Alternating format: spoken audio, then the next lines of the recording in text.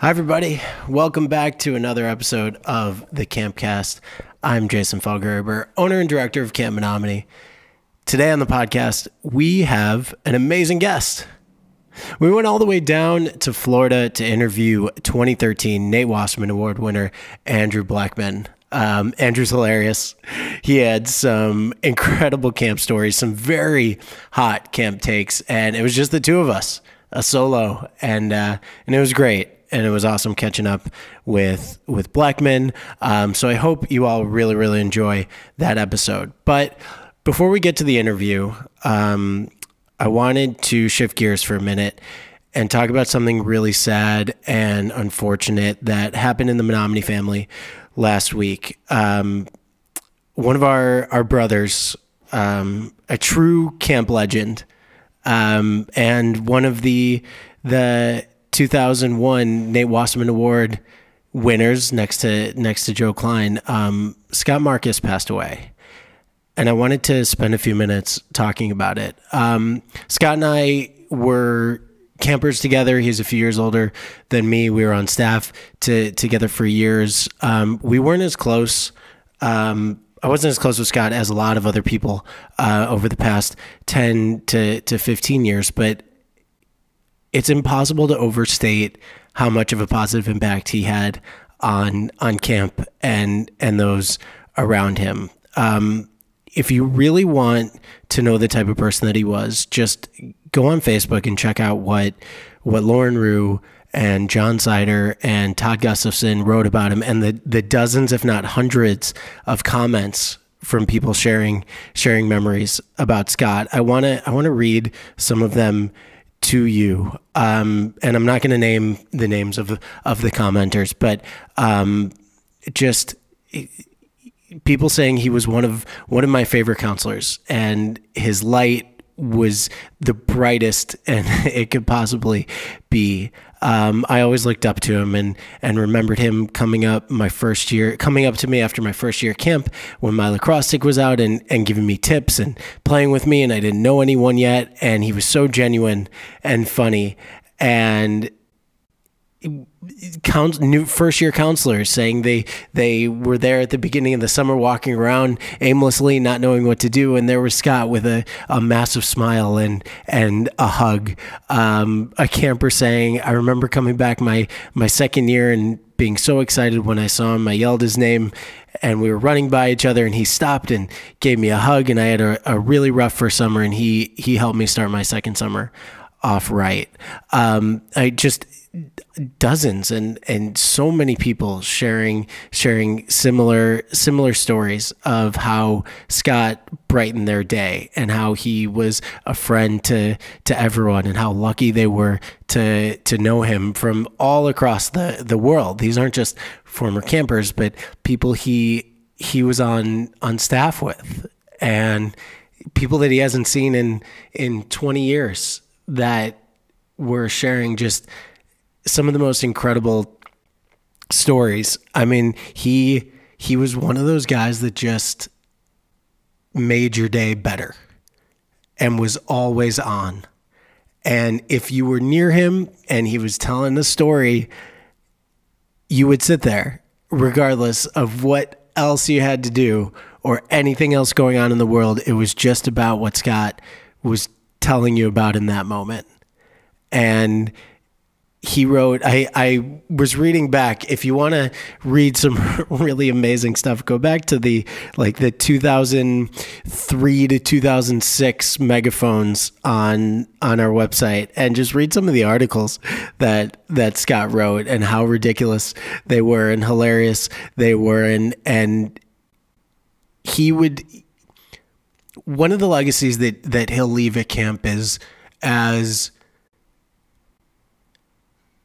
the boys grow up at camp, and one of the things that we preach more and more every year, that we try and share with them and individually and as a group, and really drive it home with the key log ceremony and the way ceremony, is how important it is to be open and vulnerable and share how you're feeling with your family. And Scott used to, he was one of the first guys to say to everyone around him how much he loves them and mean it and give you a hug and be emotional.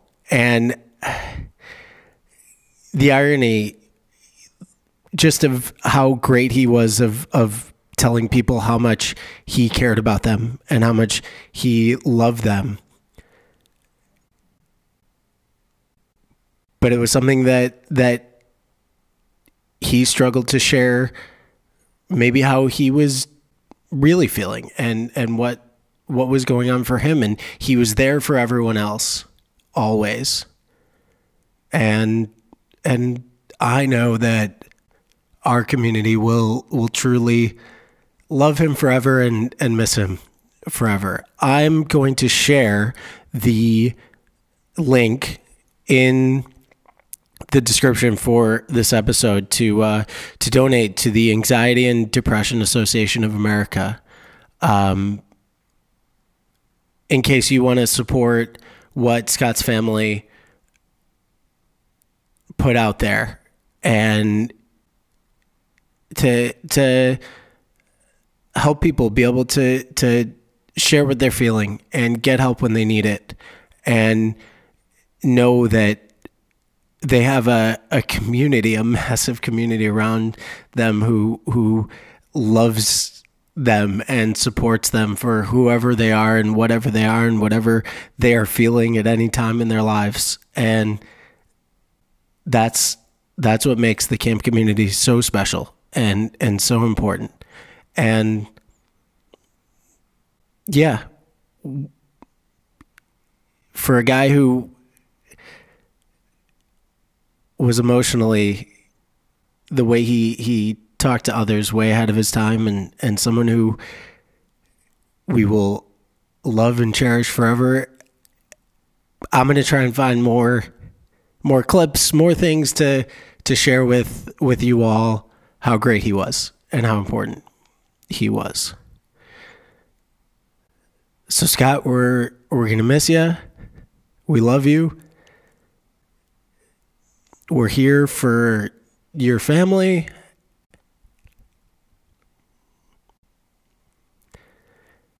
And if you all want to know more, please visit the links that I put in the description and read the stuff on Facebook and Instagram, because there is just some great stories. And who knows, maybe we'll get Scott's close friends together and we'll do a pod for those stories, because there are a few better and more entertaining than Scott Marcus stories across the years. So thanks for listening to me talk about that, and for supporting each other, and for all of you out there that were there to support his family and friends and give each other a hug. And the camp community is so amazing about this, and you are all just the best and spectacular people, and I love you all for it. So thanks for letting me do that for a couple minutes. There's not an easy transition into what I thought was a really fun and awesome interview, and I hope you keep listening for Andrew, because this was a really, really great episode, and to talk about multiple Nate Wasserman Award winners, and yeah, so let's get into it. Here's my conversation that I really loved with Andrew Bleckman, and we're gonna celebrate Scott going forward in the best ways that we know how. So yeah, enjoy this conversation with Andrew. But first, Miles Provis.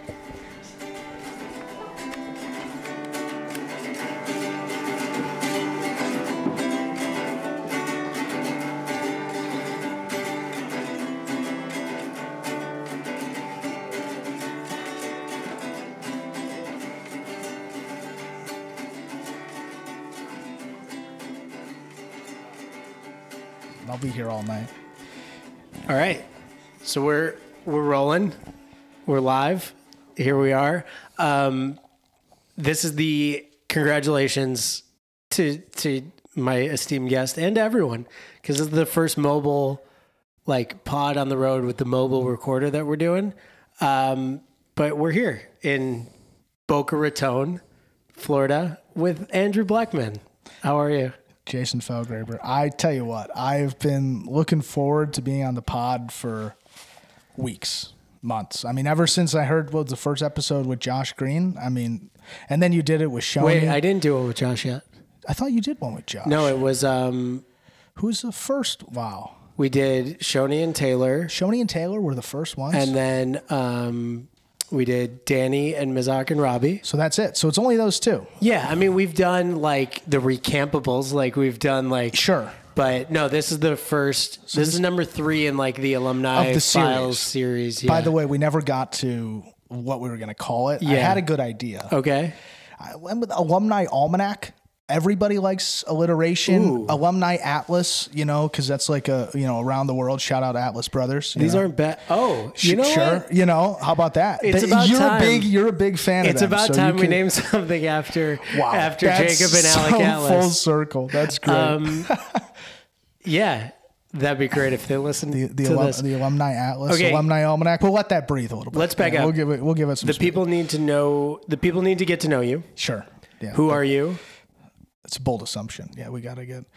Who am I? It's an assumption that they don't know you. No, I was going to say we got to get into that. Yeah, that's bold of me to just assume that. So I'll say I'm Andrew Blackman. I was a camper counselor and CIT for what was that? That was 8 years camper counselor, 4 years as a camper CIT, 4 years as a counselor, 12 total years. We botched that. Had that going for a while. I was really thinking about the CIT. I was really trying to hit that, and I think CIT's camper year.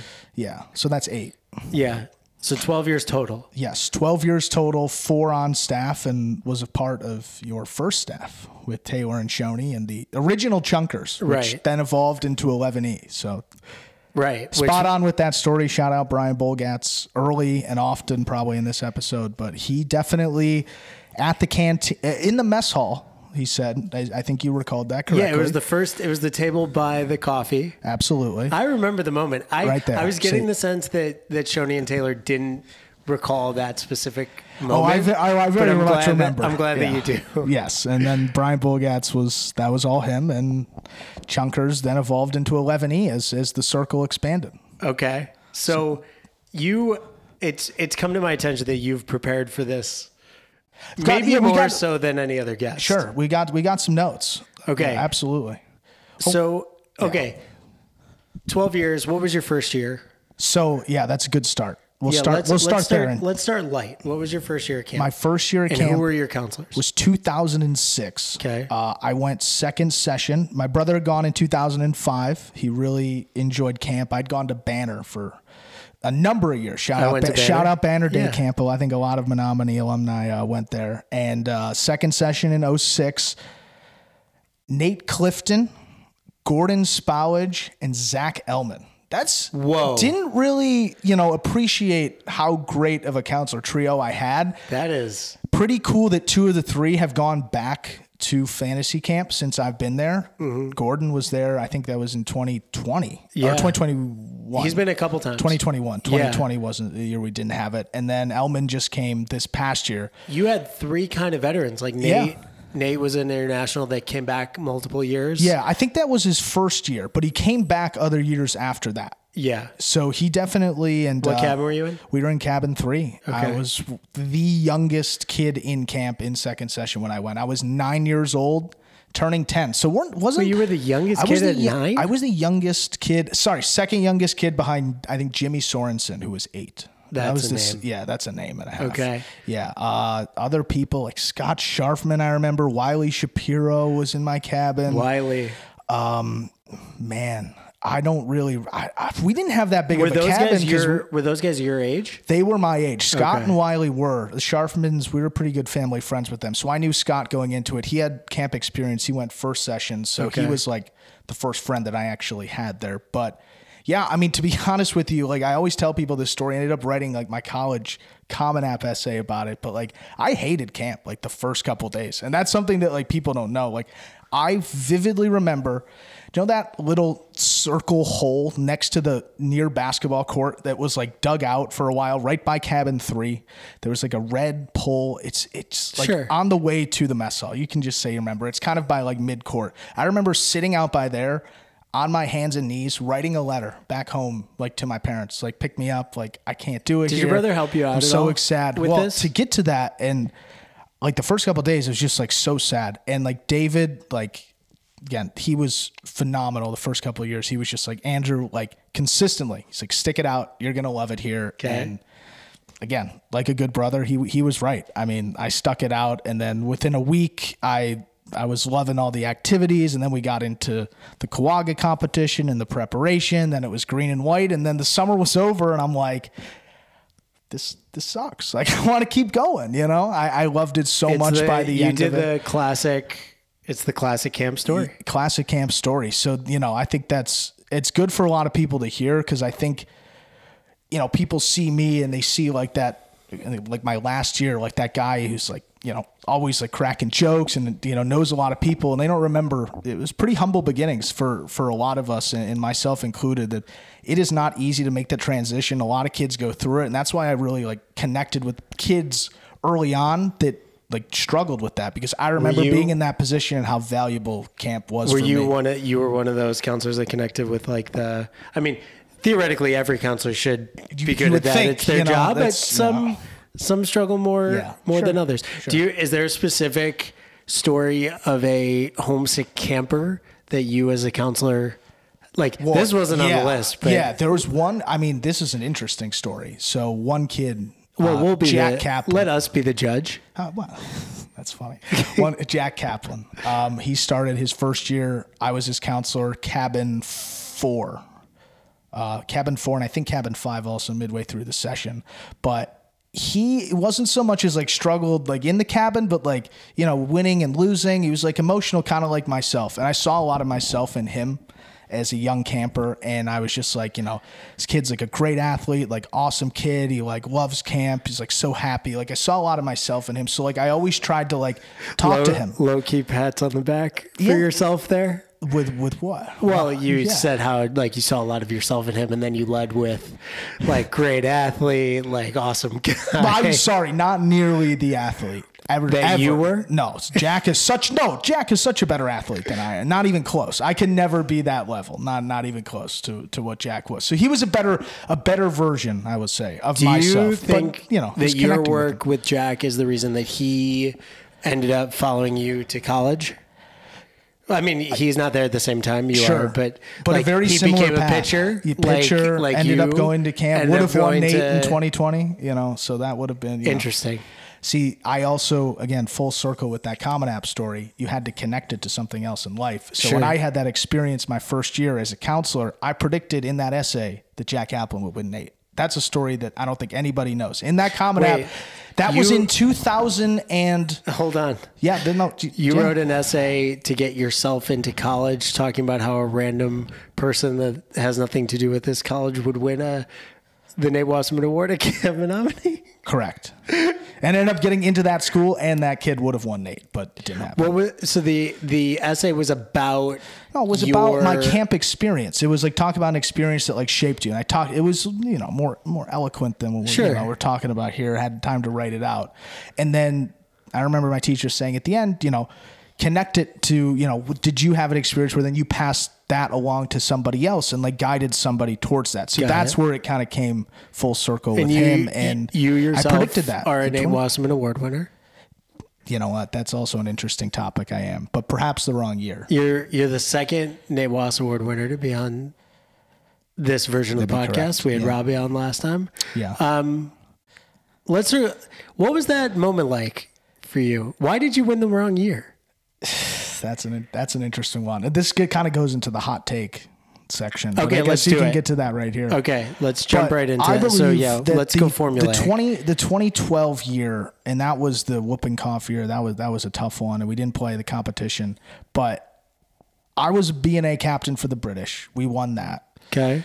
green and white captain, dominated. This was your senior cabin year. This was my senior cabin year in 2012. B&A captain won that with the British. Nobody was a B&A and the green and white captain. That was kind of that was a mix up. That was a mistake that Steve made. Unheard. It happens like if your age group's really small. Yeah. And we had a big age group. That was the thing. But I messed up. And I remember my reaction to being announced a British and American captain was not the best. Right. You were probably pretty pissed because that meant probably I was no Twilight League. It might mean no green and white. There was a lot that went with that announcement. So I remember freezing, going up, and then of course it would be like, oh my God, I got to put on a happy face. It's like everybody would want to be in this position. And I remember the next thing, I went up to Steve, and I was like, I've been here, I'm the most senior guy my age. I was really looking forward to being a green and white captain. Is that going to happen still? He's like, yeah, don't worry. You're going to be good. So I went with it. It was all good. And we won that, dominated green and white. Taylor said that they won the Sing. I was blowing steam when he said that. We dominated that. That was probably one of the most lopsided green and whites of all time. The white team, 2015. At what? Because he said that the Sing was rigged in favor of our white team. And the Sing, I ran. You know who complains that the Sing is rigged? The people that lose the Sing. People that lose the Sing.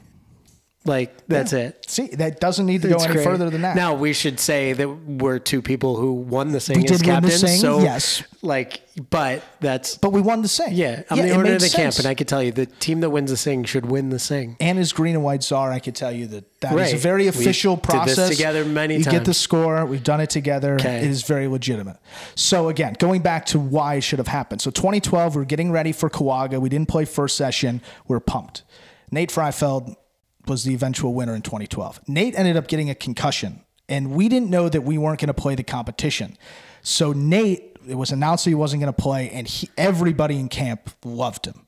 It was a whole thing. Everyone's like, oh my God, you're so sorry. We felt horrible because we knew how much it meant to him. Rallied around him, built up a lot of momentum, and then that announcement happened that Danny referred to. We ended up not playing, but that was what people ended up remembering about the competition was Nate and that whole situation. Nate's bravery, Nate's commitment to the team. That whole thing, which I was, again. There's a history at camp of a moment. Awards or moments based on not being able to, how you respond to an injury or something like that, which, you know what, it says something about your character. Yeah. And Nate was tremendous. There's a big difference between Nate moments and winning Nate. Right. Lots of people can have Nate moments. Shoney's Nate moment. You remember that. Wait, you probably weren't there. No, I wasn't. We'll get to. I was only there when you guys were really young. 2013 wrestling when Shoney picked the kid up from Kawaga and dropped him twice. And Shoney doesn't wrestle. I mean, you know Shoney, Justin Shoneman. He was on the pod, 9.5-year camper counselor. And I'll tell you, we love Shoney. No, it's 10 years. It's 10 years. We love you, Shoney. And we were so sad after losing the 16A game, but he dropped this kid, and it was everything was just made up for in that moment. I remember being so happy, and he won, and it was just it was so cool. But that was a tough time. But wait, okay, circling back to that whole back. Yes. So you didn't win Nate in 2012. I didn't win Nate in 2012, and then in 2013 I was a CIT, and as a CIT, I didn't really felt like I was a leader. I didn't really feel like I did that much. I felt at that time it was maybe more of a legacy award, lifetime which perhaps achievement. It could be, and maybe that's something that could factor into the criterion, something that we could talk about a little bit later. But I think that there were more deserving candidates in 2013, and I think that someone else should have won that year. Who? I tell you, I think that Brandon Potasnik was a great camper, and he was 14, and I know a lot of people that voted for him. And I honestly didn't think I was going to win. You remember, you were like, what was that moment? I didn't really know because my brother had a lot of his friends and they were a big part of who voted for me.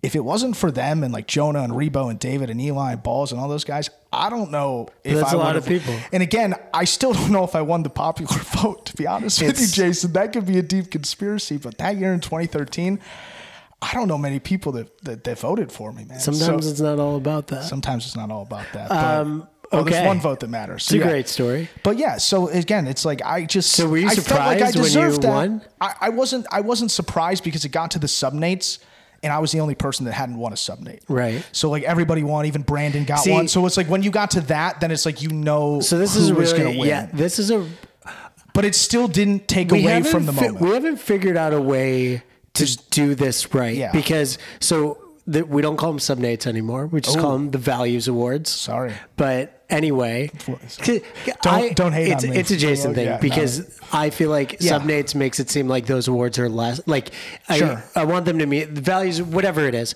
So we do our honor campers, then we do our Values Awards. And then there's always that person that didn't get any of those. And then they're like, can people know who kind of is up there for Nate? And we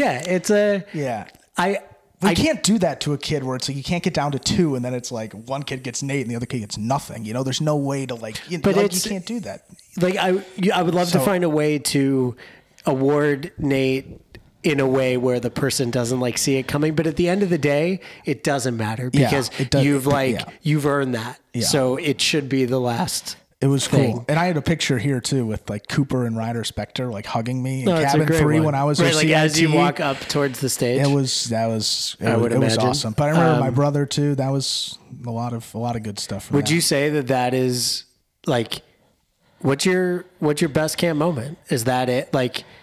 Is that it, or are you moving to staff? Are you moving to the pitch? See. The thing about the pitch is that pitch wasn't the best pitch that I ever threw in my mind. Really? There was a game in 2008 when we played Ojibwa. What year was 13A? Okay. First session, we were at Menominee. 13-unders and 16-unders were at Menominee. We lost every single event throughout the day. Yeah. Except we went to 13A and 16A softball. We had lost everything. David was 13. He pitched 16A.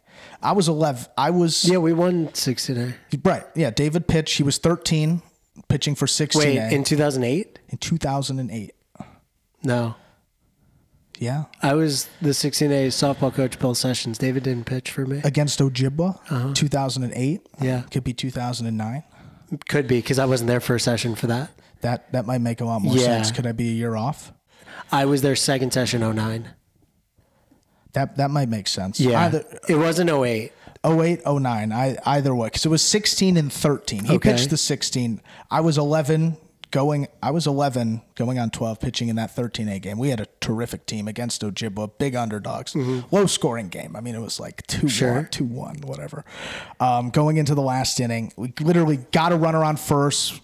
Ground ball to second base as Blake Schlinn got to second. This kid's faster than Tyreek Hill. I mean, this was unbelievable. This kid had wheels. Ended up getting to third and then scored with 1 out on a ground ball. It was unbelievable. We go up by 1 going into the 9th inning. First pitch comes to me the next inning. Ground ball. I got it right off my hands. I make an error. So we're down. We're up 1. Which I will. Bottom of the 7th. Let me give you credit for being one of the better fielding. It's reaction time. You are great. You got good hands. You're a great fielding pitcher. That means a lot. Thank you. Soft hands. Yeah, that was good. But bottom of the 7th, runner on first. There was an error. So we got a guy out. Runner moved to second base. Next batter, I ended up striking him out looking. And now at this time, the whole camp is around. It's my first 16-inch game ever. 2 outs, bottom of the 9th, 0-2 count. Throw the pitch, ended up being a ball. It was a 1-2 count, throw another ball. It's 2-2, and I don't remember who my coach was. I want to say it was Josh Green. I don't know for sure. They're like, just get it up there. I remember taking the pitch. I throw it up there. Ball lands. Eli Greenspan is the ump. Strike 3. End the game. That was my first 16-inch game ever. 2 strikeouts in a row to end the game. There was more of a crowd there than my 16A game. And then my last game I ever pitched was the pitch. So my first 16-inch game ever ended with a strikeout, and the last one for the people. Yeah. What year was the pitch? That was 2017. 17. Quagga Counselor softball. Man. We're up a bunch, right? We were up a bunch, but it was I don't know if it was that many. It was 12-7 or something. Yeah, and they had guys on 2 outs. Ty comes up to the plate. Ty, director of the other camp, and It was the pitch you threw went over the backstop and the lights. It was as high as it could get, and it was great. It struck out swinging. That was my question to you is, when did you, and we're going off script a little. I want to get to some of this stuff. To some of these. I know, sure. but I want to, like, you have a swag about you when you pitch now, and like when, like, I've seen you throw pitches and start walking towards the dugout. Oh man. Like, I know that's strike three. And when did that, like, kind of arrogance, like, I don't want to get, it's a confidence, but there's a little cockiness there and a little gamesmanship. When did you get that? Was it as a staff member or as a camper? No, I mean, it had Jason. It's bad, but it's got to be pretty early on. The last game I played in the field was third base, 10 years old, on 11C. I played third base next to Elliot Rubio, who's a left-handed shortstop, by the way, which don't know who let that happen. But we ended up, we dominated. It was a good game. It's softball. Come on, you can play. We dominated them, didn't matter. Every year outside of that, I pitched. I don't know what it was. Something clicked after that game. I just started to pitch. It was, I don't know what it was, 12-inch. And I loved pitching because you were involved in every single play. You always had the ball. You can control the pace. And you could just frustrate people. And I love just like getting the first pitch up there, throwing a strike, and then just like taking control of every single at bat. And to be honest with you too, weren't a lot of cool, like it wasn't a cool thing to be a pitcher back in the day. I'm not gonna take a stand on this, but I want to know your answer because I sometimes like your irrational confidence. How often do you think about yourself in the pantheon of 16-inch pitchers at Menominee, and like, are you willing to say that you think you're the best one to come through, or are you not, because there's been 90 some years and you can't realistically measure yourself up against everyone? Well, I'm just I'm a believer in human evolution. So I just think that, I was better than the guys in the 30s. I just believe that, like, athletes today are better than athletes back then. I mean, look at you. Right. I mean, peak athleticism right here, of course. That's an interesting question, Jason. The only person, like my brother, like I looked up to him and like I wanted to be like him, and he was tremendous, especially as a 12-inch pitcher. I remember being out on the tennis courts during the Twilight League Championships one year. Someone came up to me and said, "Your brother threw a one-hitter in the playoffs." Mm-hmm. So what do you mean he threw a one hit? Give up one hit in a softball game? I mean, that's incredible. So like, I always had something to like reach. Like David set the bar pretty darn high. So I always just like, I just wanted to like be like, just kind of like be like him and like try to like get to that level. So like he was the one that really pushed me from a young age to like want to be like that. And he was fiery and he was competitive, and that just carried over. But to answer that question, the only person that I believe that I've seen 16-inch that I would put up there also, I think Sammy Carl, when he came to fantasy camp that one year, he was really impressive. Like just standing out there against him and like his whole like demeanor as a pitcher. Yeah, you guys have very similar swag. Yeah, he had a lot of swag, and that's like, admittedly, like it's intimidating to like go up against. And we grew up in an era that was pretty rich. I mean, we had 16-inch. It was me, it was David, it was Jack Lazar. And when I was young, I know Cameron Rubin was one of the pitchers, and Brett Davidson was another one. We had some. Your family now, like we were like between David and then you and Benji. Yeah, like that's a lot. Awesome. That's a pitching legacy. That's one of the coolest things about it. I will tell you, as an outfielder, so I've been in left field and center field for Sammy Carl's best games, for like Josh Green had some incredible games for you and for Benji, and like it's really cool to see when good pitchers are locked in that are throwing moon balls, like throwing the version of softball heat from the outfield. It's just like it's boring to be back there because nothing happens, but it's really cool to watch. Okay, let's do some stuff. Do some. All right, let's do some quick hits, and then I want to let you roll with some of the stuff you. All right. Sorry, I turned off the mic. You told me not to do that. That's strike one. Are you still? We're no still canteen. On? Yeah, you're still good. Okay, talk to me about your favorite counselor growing up, and like the counselor was the most influential on you, and I want to know like a former camper, and I want to know like an international. So former camper, the first person I had interaction with was Josh Green at the rest stop on the way up to camp. He's getting so much love. He got a lot of. That's why I thought he was on. He just kept getting shout outs. But Josh Green, I remember being at that same rest stop, getting the sandwiches, and be like, "Oh, like you're Baby Black, you're David's little brother." And I just like.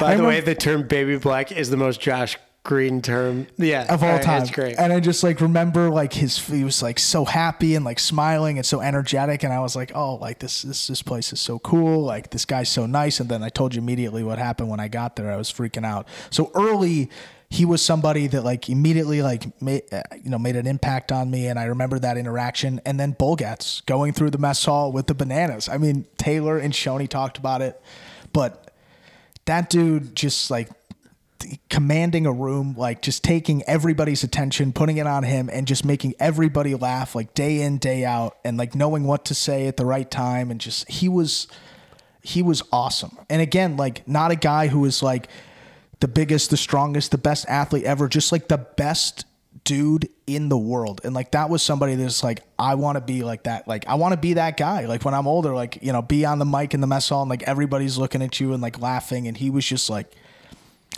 again, like I don't even have the words to describe it. He was just like such an amazing influence, such a great guy. And it was so cool that he came back for in 2015? Yeah. It was a lifesaver for 2 weeks. Yeah. And just to like have him on, like, I just had the best memories as a young kid. And then like having that come full circle, that was so, we'll talk about you on the microphone that was at awesome. camp later. Oh man. All right. What about international? International staff. So when I was going through this and putting it together, it said your favorite counselors. And I realized that the list I compiled was mostly internationals. Nate Clifton, I talked about when I was in cabin 3. I remember the image of him sneaking a little TV into our cabin during our sneak out when I was in cabin 3. We watched Lilo and Stitch on this little thing, and he brought it in, watched it with him. I still have a vivid memory of that. Andy Schofield and Sam Lazar, that was an awesome like cabin counselor situation that we had in cabin 12. I think we were 13. Andrew Schofield, again, waterfront director. You're a great friend of yours too. Just Love the him. best. He's so It's his funny. birthday yesterday. Happy birthday, Andy Schofield. He was awesome. I loved him, and just perfect international. Another guy that didn't get shouted out that I want to bring up, Mitch Edwards. He was my counselor. I think we were in cabin 9 and 10, and then 9 and 14. 9 first session, 14 second session. Just like Australian guy, good looking fella as well. And I just remember like looking up to him, and he was just like so cool. Like every word that came out of his mouth was like Australian. I was like, man, like I want to be like this guy when I'm older. Last I heard of Mitch, he was living in Chicago because he came to a NAWAS camp event. That's awesome. At Flight Club at Mrs. Place. That's amazing. A few years ago. Yeah. Okay. Great counselor. Yeah. Any other counselors you wanted to shout out? Oh, man, I mean, Sam Lazar, like you said, like an American counselor. We had him when we were 13, and then we had him as our senior cabin counselor too. Like he and Danny were best friends, and like Danny would always be around. Like those two guys were they were the dudes. Guys that you wanted to be like when we were growing up and senior campers. What's your biggest camp regret? Wow, we're just switching gears quickly. Yeah, we're going rapid number fire. one, again, like you don't have the programs. You didn't have them back then that you do now for counselors that potentially want to return to do, some sort of internship at camp. Sure. Whether that be media related. Not going back in 2018 and just like being at Apt every day. Like shout out Apt. I love the place. Love the appliances. Don't, keep. I forgot that you did that. But like, man, that's just like. Yours are just loading trucks, right? No, I was at the customer service counter every day, and we were scanning items. We were there, and it's just like looking back on it, it's like I didn't do anything that summer, and that is terrible. Like I could have gone back to camp. Would have been my 13th year. Would have been with all my former campers on staff, the Doy Boys, all those guys, and then Ethan was there also. Like that was tough. We visited. We gave some 5-year jackets that year. We did a podcast. We did a podcast episode. That was a lot of fun. Who'd you give a 5-year jacket to? Case Ratzlaff. Nice. Yeah. Okay. Camp Grudge. You got one? Another one. Okay. That I actually want to get to with the regrets. The regrets was not trying the Menominee Masters my senior cabin or CIT year. You and I share that. I didn't do my senior cabin year, and the reason I regret it as much as I do is because I made a conscious decision that it was the downside far outweighed. You were afraid to lose? I was, and again, and that's so not like me, and that's something that like you never heard me, but like I would go out, I would be at camp, I would be enjoying it, and I wouldn't play golf, and I'd go out there and I would really struggle. And I came back one year after I lost. I think it was like 2011. And I just remember how like distraught I was. Listen, and like people were like giving me a little crap, and I was like, the people should know that like, under this confident, masculine like exterior that we see in front of us is you're a sensitive boy. Of course. No, I'm the first one to admit it. Yeah. I was going to like, and I was early in that age. I think I was defined by like my success, and I just didn't want to put myself in a position where I knew I couldn't be my best self, and I knew I wasn't playing golf. I knew I wasn't going to go out there to win. So I was like, there's no reason for me to play. Looking back on it, having 2 green jackets and being tied with 2 other people, I could have won one of those 2 and then be the only 3-time Menominee Masters winner. No one's ever won 3 times. No one's ever won 3. Wow. So I'm stuck at 2 and then could have played those 2 years, which is just, don't, kids that you're listening out there, that's just, again, you learn that when you're older. That's just the wrong mindset. Try things, put yourself out there. If you fail, you'll only get better and you'll only learn from it. So you're in media, so I'm gonna do a great transition here, and I think you're gonna appreciate this. I'm gonna love it. Okay, yeah. So one of my regrets was not doing the Masters Senior Cabin year, but I did do it CIT year. But Gus Stewart, who was a great guy, but he was the guy that ran golf, put a handicap on me because that's messed up. I was a CIT, and he thought that I shouldn't be at the same playing field as everyone else. So I didn't even like qualify because he put like a 10-stroke handicap on me. So I kind of hold a grudge there. That's so a legitimate Andrew, grudge. Let me ask you about your camp grudges. And I'm going to pound out the transition there. I was going to say, do we have to scroll down here? Biggest camp regret? Yeah, it's what it's number 13. Oh yeah, it's number 13. Well, I wrote down some notes here. Oh, Jason. Well, again, Danny. Oh man, there's one that I'm not going to get into. I think that's fairly obvious. Okay. 2012 senior cabin year, Kawaga. The fact that it didn't happen the second session, it is what it is. Like just nothing that could have been done, and I understand that. But the first session, that was the first year we didn't actually play Kawaga first session either. There was no it was just like hey, we're not playing them first session. We don't have the numbers. We're going to make a whole big competition. Second session is going to be great. Got to second session, we didn't get that. So never getting to like run out like through the cabins like that was difficult, and that was tough. I got to do it as a counselor with those the Doi boys when I was their counselor in 18, so that was pretty cool. But the other one that's actually pretty significant. That's more of a regret. Yeah, I guess that's kind of more. It's kind of more of a regret. I guess the grudge is like not. I want the grudges to be pettier. I should change the question to like. So this is like, again, I want the most petty nonsense. So this is actually one that you're gonna like. And I said and I wrote it out and just said I wasn't gonna read. I said just because you aren't at the last night of camp ceremony, the awards, doesn't mean that you shouldn't be able to win, Nate. Oh. And I think that's a very good take. This is a grudge because in 1 year, the Nate Wasserman one, this is very tailored towards that, but I have strong takes on it. Sure. That would have been my senior cabin year, so that would have been 2000 counselor year, so that would have been 2014. What year did Max win? Potasnik? 15. No, 16. 2016. Yeah. I wasn't there. What about 2017? That was Harris? That was Harris. Yeah. So 2016 or 20, I think it was 2016 because Brett ended up leaving early. Mm-hmm. And I remember vividly having a conversation with you. I said, I don't understand why Brett can't win because I wanted to vote for him. You said, can't vote for Brett because he's not going to be there. And I said, that's such a legacy award that like you go back to fantasy camp and you look in the rafters like, oh, like this guy won Nate, this guy won Nate. It's a shame that neither, I guess, Brett nor Jonah, because 2 of the best camp people that did not win Nate, and I could say that confidently. I love both of them and I don't want to be biased, but those are 2 that, again, both doesn't always play out that way. And it doesn't always play out. And I just think that the fact that the Arizona school system started earlier than the Illinois school system, that should not be the reason that Brett Weiss and Jonah Weiss don't have their name up in the rafters. And when you put it that way, I don't think there's an argument that can be made against. Just because the Arizona school board decided that they're starting this day, that Here's the thing: you can't I can't.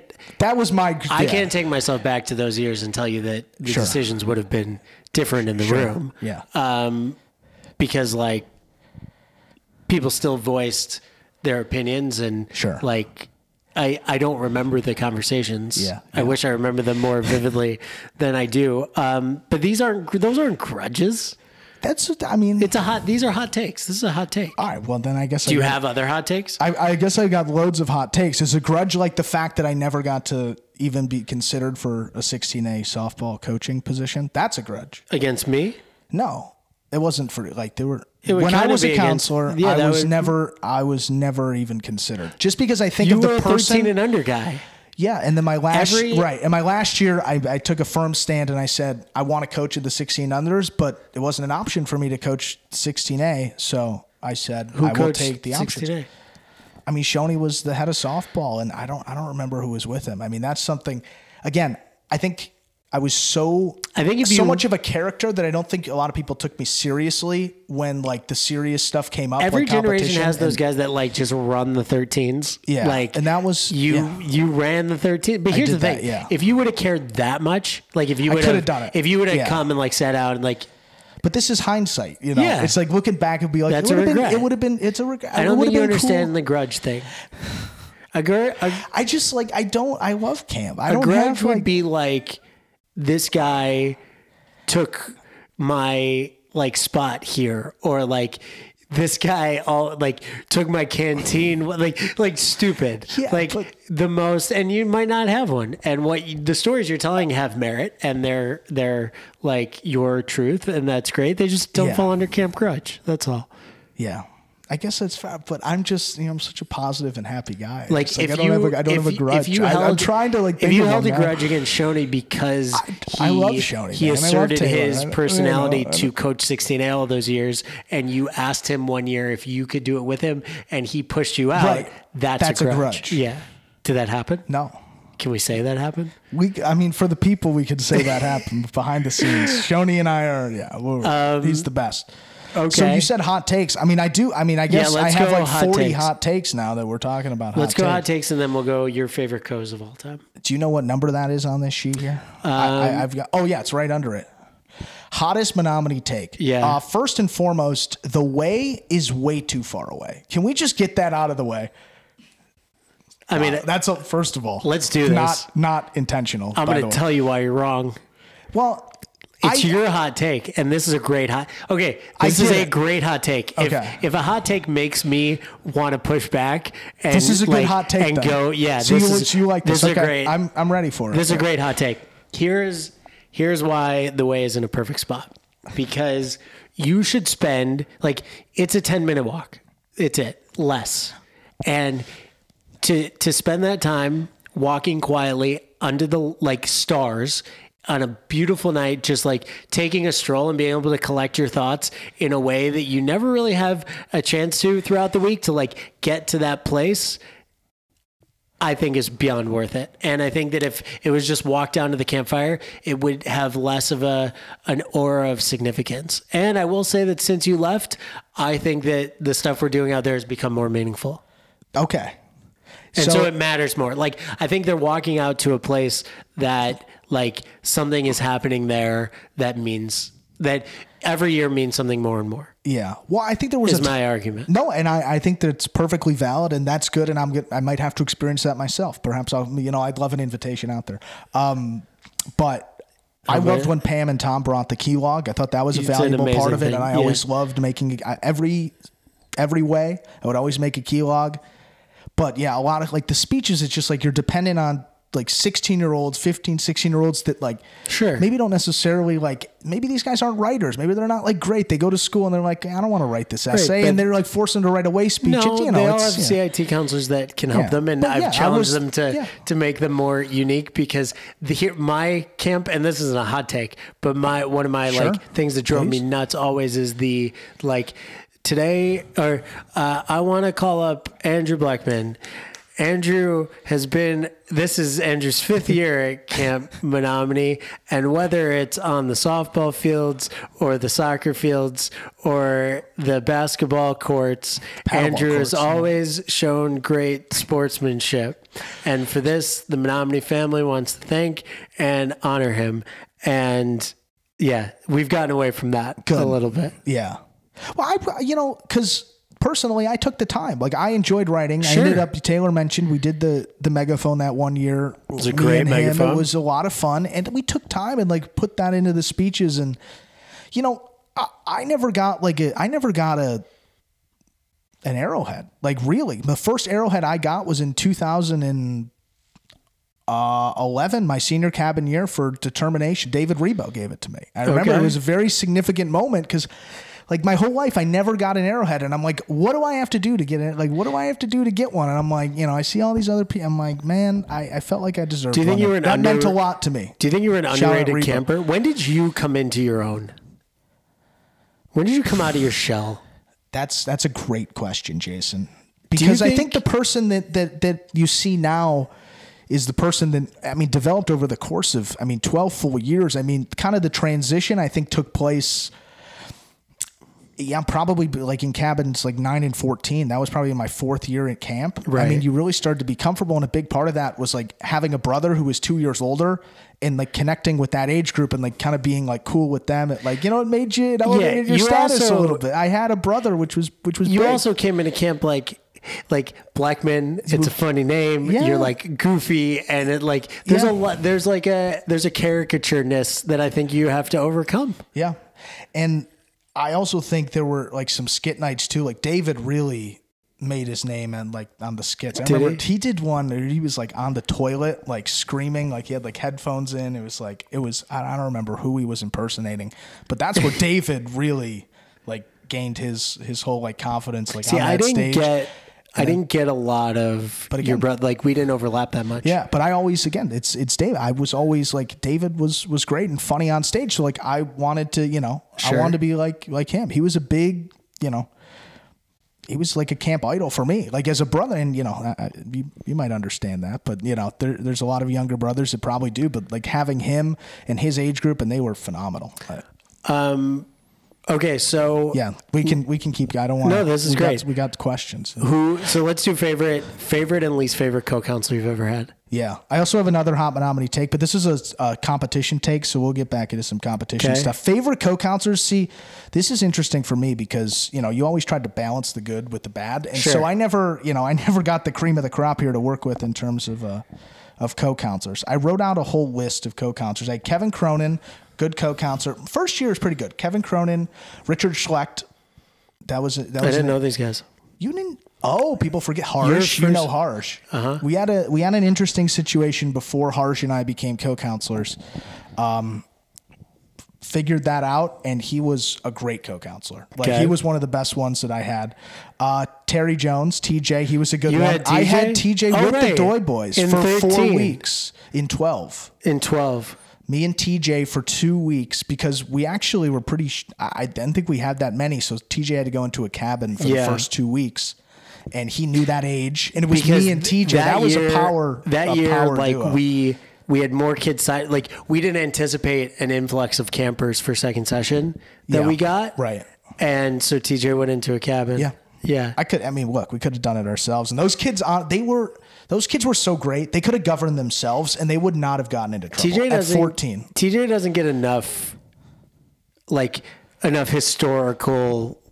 People don't talk about TJ. Yeah, he does. He kind of, and he was there a while. Yeah. Which is, he had a tremendous he was there for impact. 5 years. All right. What about, at least? Yeah. TJ, Tom Scott, Mike Bland.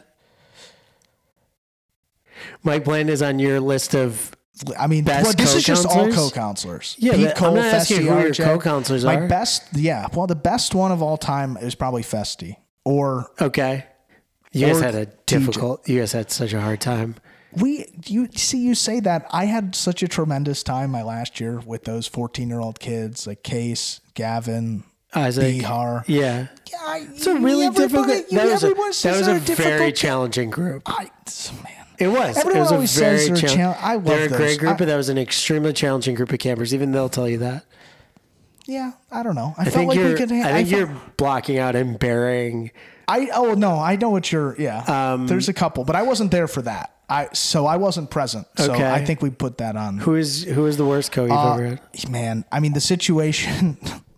If he's listening to the podcast, that'd be tough. But the Mike Bland situation with Sam Miller. There's no way he's listening. Yeah, I was gonna say that was a tough one. What was I gonna do in that situation? I was gonna step in there? I don't. Oh, yeah. Listen, You answered the question. We don't have to get. It was a weird. Yeah, I thought they were like joking around, like roughhousing, and then I was like, yeah, it's all right. Well, we're chill. Okay, let's go 2 ways with this. One, yes, camp vernacular that sticks in your head that you use in your everyday life.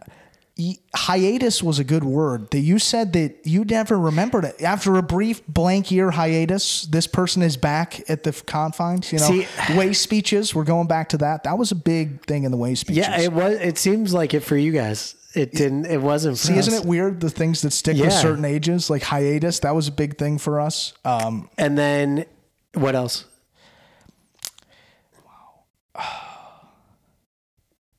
Man, I mean that just different like sayings every year. There would just be certain sayings every year that would come up. It would be was like, naturally you? Naturally, yeah. I think a lot of these things I just like. That was you. That was 100% a Blackman original. Yeah, that's amazing. That still goes. That still goes. I just like that's not even good work. I mean, that's just why it's. Naturally. It is. It's sure. It's funny. It's sarcastic. It's I'm just like the Migos ad-lib guy. I'm like, sure, naturally. Yeah. Like I just throw it in at the end. And that stuff sticks. Like, I don't know what it is. Naturally is like that's it. Honestly, it's bringing a smile to my face. I didn't know that was a thing. Literally every time, like 8-year-old kids just saying like, every time. It's so cute. And the guys that are announcing it will always pause.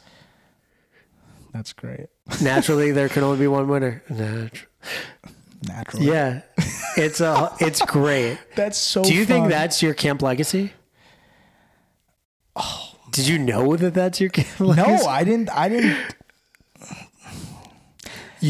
think our legacy is more intangible. Like you asked Taylor and Shoney that. It's not so much as what we did, but it's we laid the groundwork for what was to come. And I'm saying this, so you can correct me if I'm wrong. I think we were a very valuable staff for you, and we were very important for you to get camp back like on that up ramp and to take off into the direction that we were in. I think we were the guy, we were thrusted into it at 17 years old. I mean, Shoney was doing a lot. I didn't want you guys running programs your second year, but here we were. Yeah, we were. We struggled through it together. Senior staff, right? I think Jonah and Rebo came for like the last 2 weeks, was it? Were they there that first year, or did they come back the year after? They came back your first year, I think, for the last 2 weeks.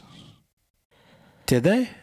Yeah, or there was. I thought Rebo came back to work the next year. I would have to look at it. Or Jonah did for sure, because Jonah was working at Apt. Yeah, I can't. So many the Apt. It's hard to track Jonah because Jonah just kept coming back for random. Yeah, he was there for a whole summer, and then he was there for 4 weeks, and then he was there for a couple. He was a part of it with 11E. I mean, he was a big part of that year in 2017.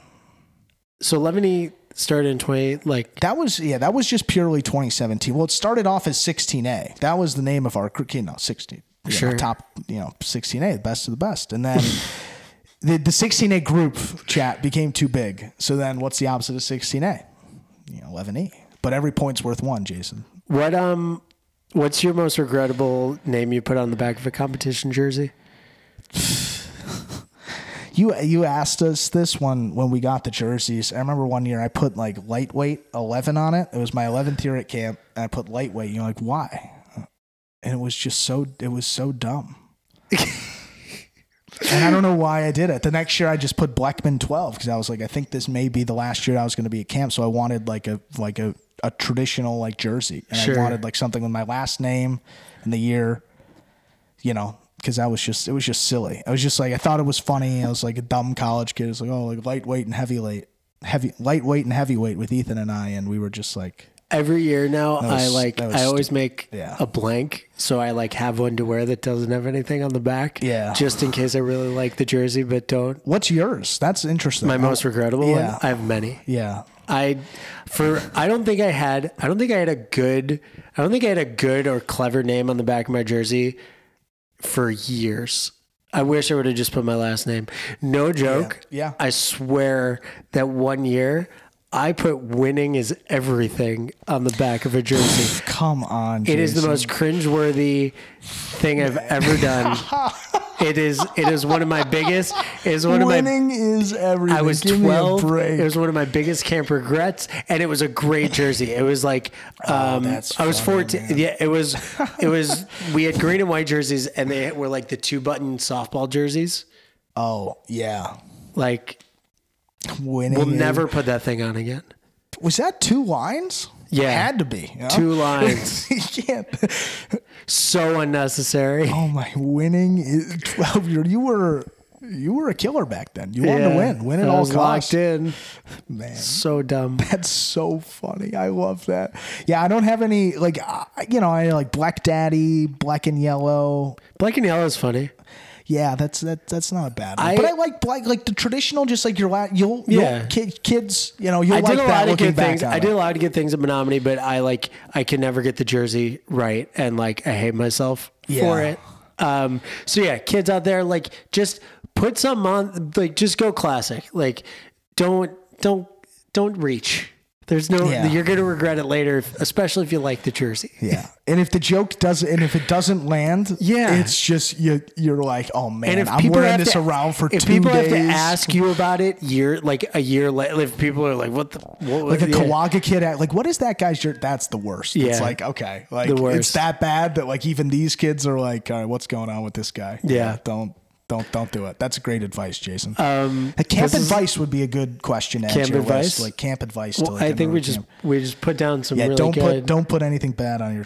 Think through your competition, Jason. Okay, so we've got a lot of questions here. I'll tell you. We don't have to go through all of them. But so why don't you go? Tell me, is there something else you want to answer? Is there something you wrote down that you really want to get into? Because we're approaching food. That was a good topic. Yeah. We are you said the Chicken Kiev was making a comeback. Huge comeback. That is just people are obsessed. Awesome. I love the Kiev, and I think I love the Kiev so much. I came back home after camp and forced my mom to make Chicken Kiev. So we started having Chicken Kiev in the Bleckman family rotation. Did you have it as a banquet option? Is that why? No. We just, I don't know if we were, living the high life at that point, that we were having Kiev, just I don't remember having rotation. Kiev outside of a banquet option. No, I think in 2020 when we did the resort with the Doy Boys, Toombs put it on the menu, and they were like, "We gotta make it a thing." And now it's more requested than steak at the banquet. That's unbelievable by miles. Yeah, it's good though. That's the problem. Yeah, the potatoes at the banquet, I'll tell you. That might be the best thing on the menu. What was your your favorite camp meal, and what's your ride or die canteen? So I think my favorite camp meal is the Kiev. My favorite camp meal experience, without a doubt, is chicken wing lunch. Okay. Everybody turns into Pythagoras. We got 3 wings a person. We got 10 people at the cabin. We can go up 4 or 5 times. Maybe we can get, 200 wings as a cabin. That was so much fun. That banter at the table. I wish I would remember the number, because every time chicken wings is brought up, I have to go. I have to ask Jeff, the poundage, the sheer poundage that we used to go through as a camp. What's the poundage? I don't remember. I have to every year. I need him to tell me how many pounds of chicken wings we would go through in a day in one meal as a camp. Outrageous. Here's a camp grudge. The fact that, I was a bigger boned, intermediate, and I was only getting 2 chicken wings, and some seniors who were probably half my size were getting 3 chicken wings. That was a big seniority thing. Seniority, I think you've done a good job of moving away. Seniors getting more food, then that's where I draw the line personally. Fair. Yeah, that was a big thing. That was a huge thing. Yeah. And it was just oh no, seniors get this, they don't. It was why? No, I think we moved away. I think the senior cabin could just go up on wing day 4, 5, 6, 7 times in a row and just keep getting wings, and then the cabin 3 kids would be crying. I remember I was that kid once. I was sad. But that was not with me. No, never. That did not happen with you. Okay, what else? Silent meal. That's devastating to me that's gone away, but you were 100% right about the fact that I think I was the only person that liked it as the one that ran it. Right. So I get that. That's understandable. Food, going back to that though, Danny Slutsky had a terrific take at Canteen, moving away from the indoors. Now let's go to the rocks at Canteen. Big soda pop guy. I was always getting a soda pop. Had a big bag of change every year, 4 quarters every canteen. Why didn't you just bring dollars? Because my dad had change. I mean, we're going to be economical. We don't need to go to we don't need to turn those in at the bank. So we got quarter. It's so many quarters. It was absolutely ridiculous. So that was big in the pretzels. He was spot on. It was the biggest bag of food. Fact. It was easy fact. That random off-brand bag of pretzels. But probably the best pretzels I've ever had. Still, to this day. Thin, crispy, thin, big, amazing. Crispy. Yeah. It was like the McDonald's fries of pretzels. I'm with you there. Those are top tier. I would get that a lot. And then, like you said, you just, kind of scavenge for some other, you get an M&M here or there. You get, a bite of something. You get some Twizzlers. Twizzlers was another one that I would get a lot. I'm gonna throw a random one at you before we get it back into these, and then close it out in a few. But what's your best Town Day group or Town Day memory? Did you ever do something ridiculous on Town Day? Yeah. Can I admit this on the pod? Yeah. Oh, this is funny. I don't know if I want to admit this on the pod. So one year on Town Day, we had a pretty good group. I was the senior cabin counselor, I think, that year. And I was with a couple, I don't even know if I want to say the other guys' names just to keep their identity hidden, but we were like, we're attached to this group, but we just kind of like did our own thing on Town Day.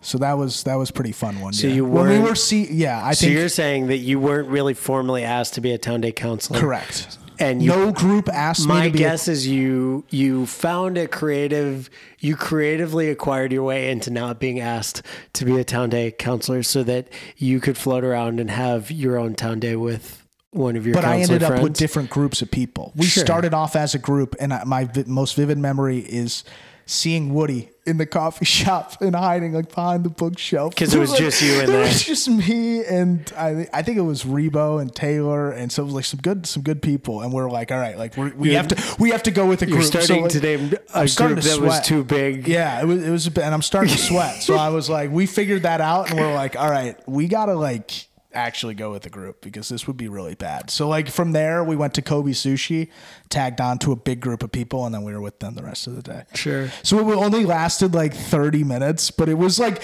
I think you're backtracking and understand like no. Okay. It was bad because like we were like, if Woody does this is bad. Is there anything else that you want to tell me that I don't know? No, there's nothing. There's anything nothing you want to air. See, no, you want to put out one of my bigger regrets, and this was like we were a really good group, and I was like a really good counselor. Like I didn't really allow like kids to like do anything ridiculous. I was just like, guys, like you'll have your time to like have fun and do. No, like as a counselor, but as a camper, just like I never did it. Like if sometimes maybe I wanted like. Like a Cheerio, like at night, just like a cup of Cheerios, what is that? Did that ever harm anybody? Just wanted to walk to the mess hall. Like I never rated, like people be like, oh, like we, rated the mess hall, did all this. It's like, we were a group that like, we didn't really feel the need to do, we were like nice, sensitive, nice, dorky rule followers. Yeah, exactly. And I carried that over into, I didn't want like my kids to be out there doing stuff because then that reflected badly on them. You guys were very good cabin counselors. There's no need. And I didn't want their summers to get ruined by doing something silly. And it's like, look, guys, like there's times to have fun and there's times to not have fun. And like, sometimes you just don't, there's no need to go like raid the mess hall or like go out of the cabin tonight. Like there may be a night where you want to do that and we're going to have like a sneak out. There's going to be a fun thing, but like, is there a thing or a rule or something that you always did with your cabin as a counselor that like made you like something fun or ridiculous or like something you maybe shouldn't admit?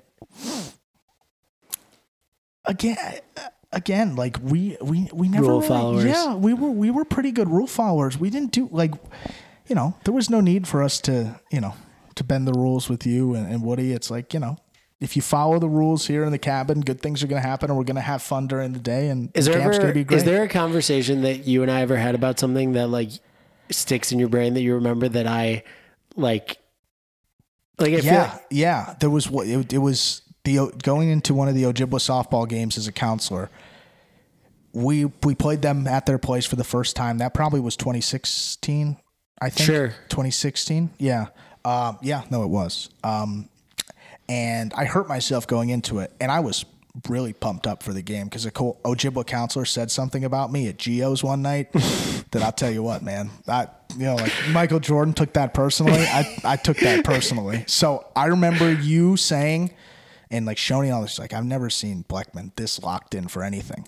So I hurt myself, and I was in the office with you sitting there, and I was like, Jason, like, I don't know if I'm going to be able to bat. Like, my left arm is hurting. He's like, well, if you can't bat, you're not going to play.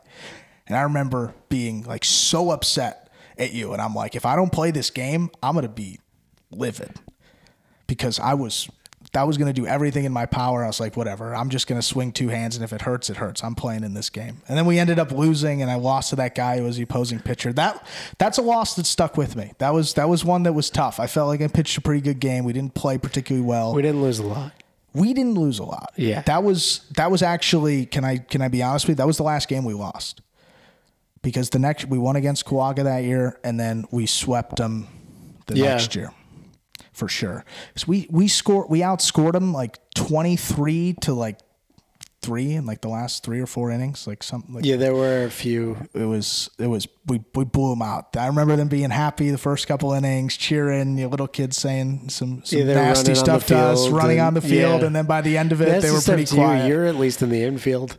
Yeah, it's no spring picnic out there, and I love those games. The outfield. I do too. That's why we keep doing it. I was running to first base. These little kids saying some stuff to me. I'm like, man, the day that gotta get in shape. Yeah. The day that game doesn't get like me fired up or the juices pumping, like that's the day that I'll recuse myself. Do you think you'll ever not? I mean, now you can't see that now, right? It gets me every time, like in a competitive way that. It's nice to know that it's still there. That's a great point. Yeah. They always say athletes know. It's like you don't feel it anymore. It's like, man, if I had the opportunity to go back and play in one of those, I would be a menace. Who knows? But I don't. I'm happy with the way my counselor career ended. We don't need to go back to it. You brought something up before. Maybe we'll close it out here. Is there a moment that we had that, like, you said there was a genuine thing, or did we cover all of it? No. No. It's completely different. So that year when you first bought the camp, that was after 2014. So between 14 and 15. Mm-hmm. My intention, I wasn't going back to camp. Like, I wasn't allowed to go back to camp after that. So I remember where I was. It was in the winter. I was in Naples for the first time in my life. And I got a text from Naples, Florida for the first time in my life. And I got a text from Taylor that said, Jason just bought the camp. And I literally started screaming at the pool, ran upstairs, ran to my room and the first thing I did is I went on Facebook, and I remember messaging you. And you can look back on Facebook and you can see if there's a message. And I'm pretty sure there is. Okay. Just saying hey, I wanted to talk about coming back to camp because up until then, it was over for me. I wasn't going back in 2015. I was done. I don't know if the guys my age knew that. I don't know if a lot of people knew that. This is crazy. Yeah, and I'm telling you, it had to be February of, I don't know, maybe January, February of 2015. Yeah, January 17th. Wow. And you signed it sincerely, Andrew Bleckman. Wow. You wrote That's it very so formally. Funny. Yeah, I was just hey, I want to talk to you about being on staff. I don't know if I remember. So that to me, along with many other people that I've talked to, are very excited, and I'm looking forward to the best summer ever. That's great. That's so adorable. You should frame that. That's like the Tebow speech. And you wrote your email in here. That used to be professional. And then you followed up a week later. Because I hadn't sent you a contract yet. I tell you, there's a lot going on. Yeah, I didn't realize. I was looking, selfishly. Great. At that it's the only time we've ever messaged on Facebook. I'm glad that message came up. But what that meant and extending my career, because one of the things that was difficult is I had a conversation, I think it was with a couple of the frontiersmen at fantasy camp, and they had, again, I don't know what happened and I don't know a lot of details, but they had referenced that maybe their camp career was cut short as counselors, and a couple of them only went for a year or two as counselors. Mm-hmm. And like, I remember having that conversation and then thinking back to that. And I was like, how different would my life be if I stopped going to camp? Like, what would I do? Like, I love camp. It's a place that, like, I talk about. I make sure that I go to fantasy camp every single year. It's a place that, like, again, like, would I be in broadcasting? Would I have the confidence to do what I do if it wasn't for camp? And I know that the answer is no. Like, that, I came out of my shell there, and I'm forever indebted to the place. And, like, you extended that for me. So that's why, like I said, it's a very, it's kind of a softer side, but, like, that was real. I wasn't going to go. And, there was no conversation before. I had no idea anything was going to go down. You did that the first day I texted you, ended up being back.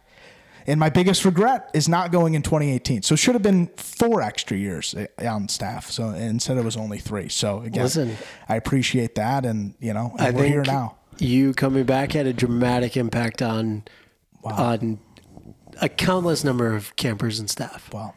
That's great.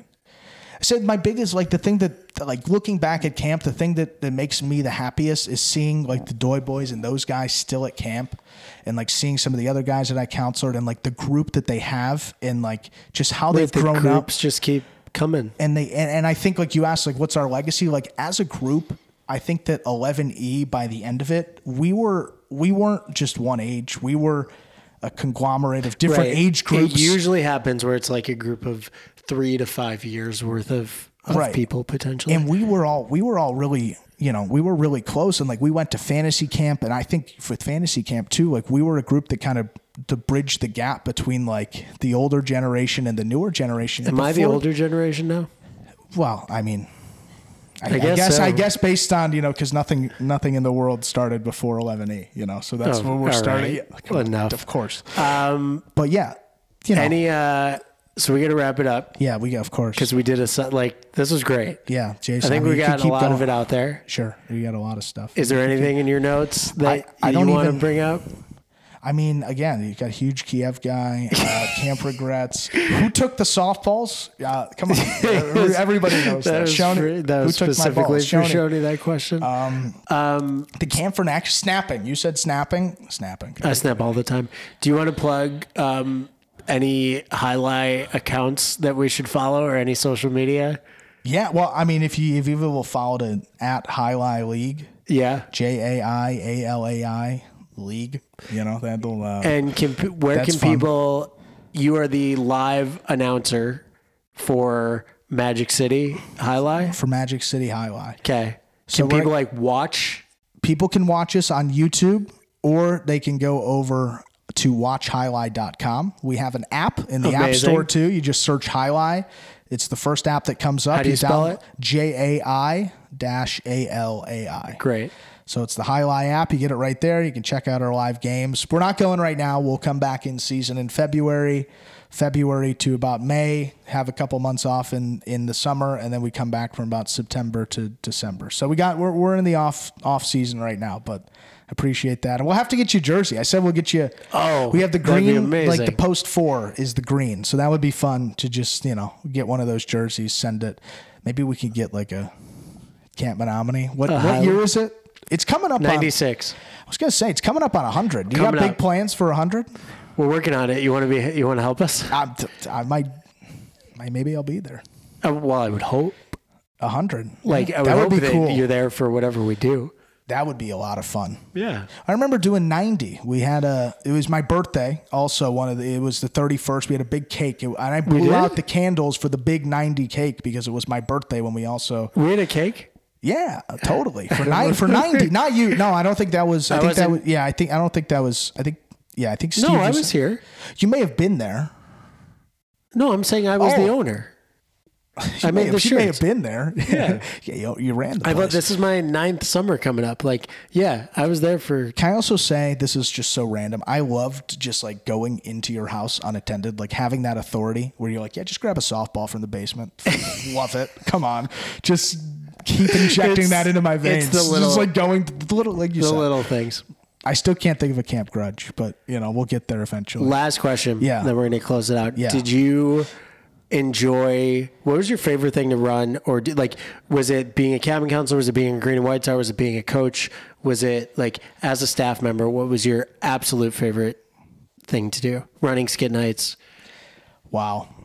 That's a great question. I loved the green and white stuff, like the hatchet hunt and like the longer overnight events. That was a lot of fun because we had, I think it was Revere's Ride in British and American and for BNA, and putting the hatchet hunt together, which you brought over from Lennox. That was awesome. I remember the first year and the clues that we had and what we were thinking of, because I like to be challenged a little bit and I'm a little creative. So me and Chorches sitting there with you going through all those clues, like that was a fun memory. I wish I would have thought about this when we were talking about Taylor, like their biggest regrets, because I don't think we talked about it. Like, what was his biggest regret? Had to be opening up the box at the waterfront during staff hatchet hunt. Oh my God. Where the hatchet was and it being taped to the inside of it, him looking in the box and then closing it and coming back. He said that he did. He said he looked right there early on. Yeah. That's tragic. Jackson Wheel, shout out, best hatchet hunt player of all time. He just finds it every He just finds the hatchet. And did he find it as a counselor too? It's unbelievable. Yeah. Like our first year as a counselor. Ridiculous. Won it 2 in a row, and then he got that one. Anything else? This is your last chance. This is my last chance, Jason. I don't know if there's anything. Well, I do want to just shout out again a couple of groups of people. He said the Doy Boys, those guys, they were great. And like being a counselor for them, you didn't have to like do anything. It's like being like, it's like coaching Patrick Mahomes. Like you just have to be you just got to be there. Just control the guys, keep them in line. I didn't have to do anything. Don't overcoach it. You know, they were a great age and they were awesome. And I mean, I can go through like all those guys, but like, you know, Benji, Isaac, Brett, Smiller, A to C. I didn't want to start naming them. See, this is tough. Now I'm going to get stuff. I'm going to stop. And if I didn't say you're going to forget names. But, yeah, they were great. And then going with those, you said difficult age, the 14-year-olds, but they were awesome. And Junior Twilight League is the best Twilight League. That was my last. Let's end there. That's my last take. You and then followed by Benji. Like your commitment to Junior Twilight League and the legacy thereof, the amount of games that you guys combined have pitched in Junior Twilight League, the patience that it takes, and the like outrageous. Yeah, good for you. Thank you. Being with seniors, you want to be with the little guys. They're fun. They have fun. So. Do you feel good about this? Like, do you feel like you got everything out there? I feel good. As he said, I mean, you could keep talking. I love talking about camp, but we got to get. Maybe one day we'll do a part 2, or we'll get you guys together. But yeah, all right, the whole chunkers, Jason. Thank you for hosting me and doing this. Hopefully, the recording sounds good for everyone out there. For Andrew and for the love of camp, I'm Jason Felgraber. See you next time.